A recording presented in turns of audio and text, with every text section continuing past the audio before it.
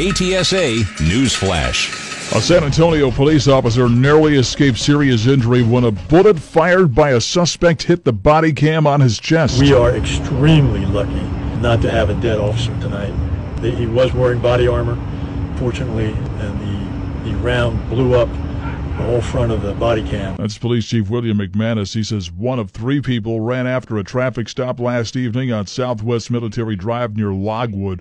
The 22-year-old man turned and fired at the officers who were chasing him, and when he ran out of bullets, he pulled out another gun, kept shooting, and that's when he struck the body camera on the officer's chest. The officers fired back. The man was shot twice. San Antonio reaching an important goal in the fight against COVID-19. City's positivity rate at 4.9% as of yesterday. Now, that's under the 5% mark that the mayor said was crucial for the reopening of schools. Mayor Nirenberg says the hospital system is close to operating in the normal range as well. Metro Health reporting 68 new cases of the virus yesterday.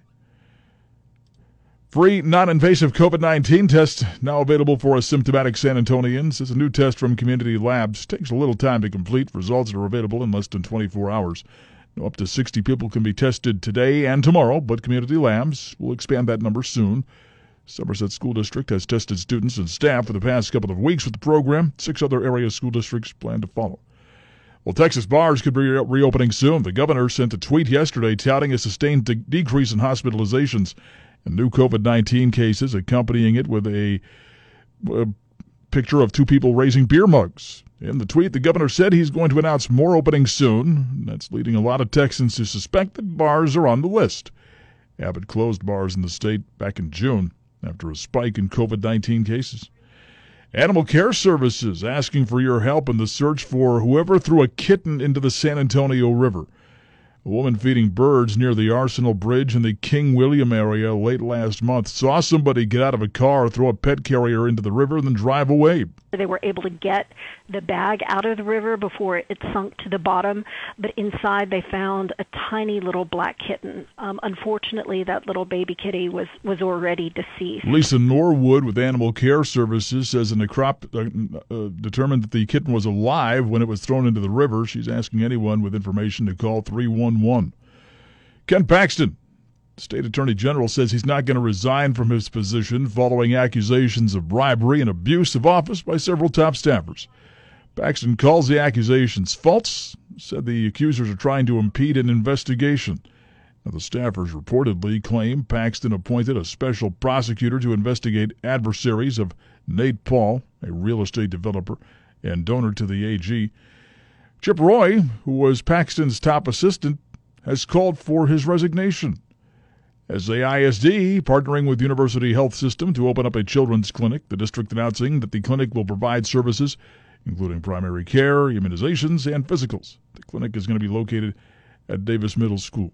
State funds available for Texas school districts offering in-classroom learning. The Texas Education Agency says districts involved in classroom learning guaranteed to receive anticipated funding through the first half of the academic year. Funds are guaranteed regardless of enrollment in classroom learning.